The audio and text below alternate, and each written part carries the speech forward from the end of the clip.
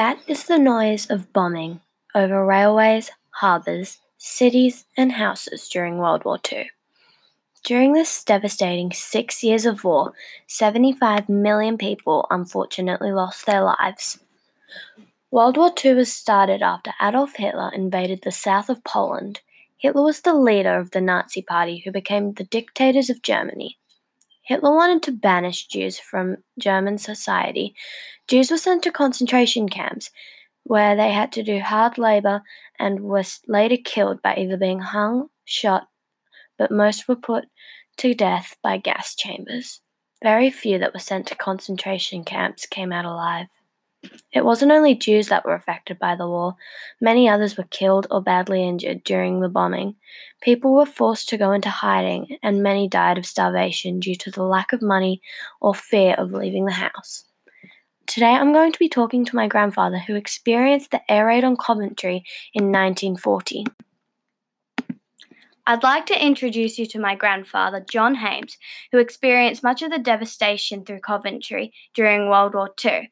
And my first question is, how close were the air raids from where you were living? Well, what you've got to understand about Coventry, it was one of the world's leading car manufacturing cities.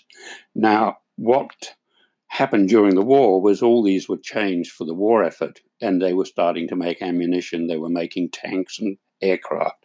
So obviously it was a prime target for the Germans to want to hit with their bombs. So where we lived, we were approximately 3/4 of a mile away from the bombing. So we used to see quite a bit of air raids, but they actually weren't very accurate because they kept missing the Standard Triumph factory, which was able to progress right through the whole war. Wow. Okay. Next, what were some of the things you can remember experiencing during this time?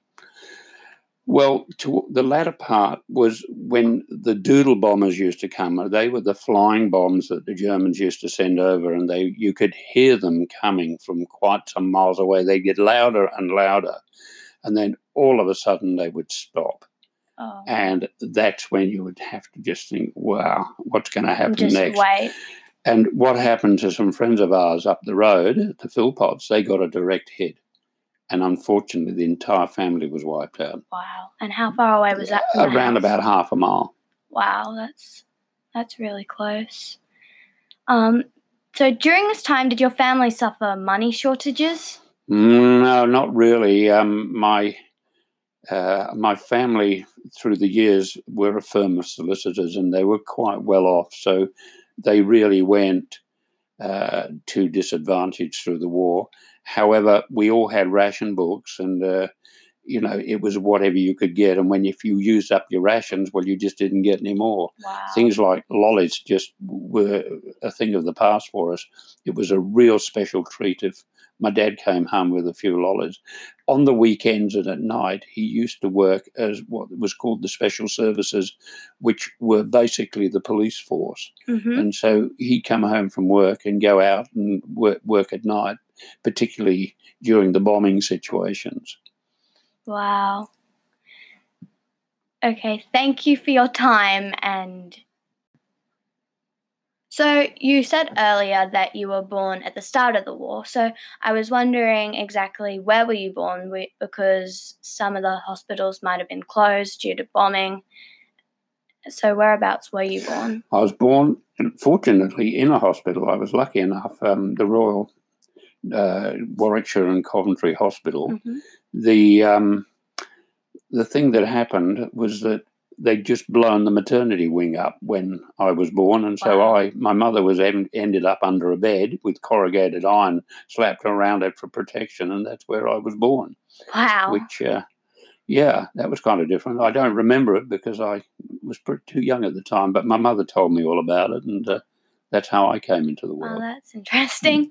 So were there any memories that have just stuck with you from the war that you can just remember really clearly? Yeah, definitely. I always remembered the barrage balloons, where they were, sent up to try and put off the bombers coming in and the fighter planes. They was represented clouds, I think. Mm-hmm. I went to visit my dad at his office. That would have been 1945, 46th, and his office was next door to a church. The steeple was still there, but the whole church had been blown away, and my father's office was saved, which was fortunate. Then we walked up into Coventry City, into the centre of the city, and that was absolutely totally flattened. I couldn't believe it. There was just rubble everywhere, although the streets had been cleared to allow traffic through. Always remember those two impressions. Wow. Thank you so much for your time today. It's been a pleasure. Thank you.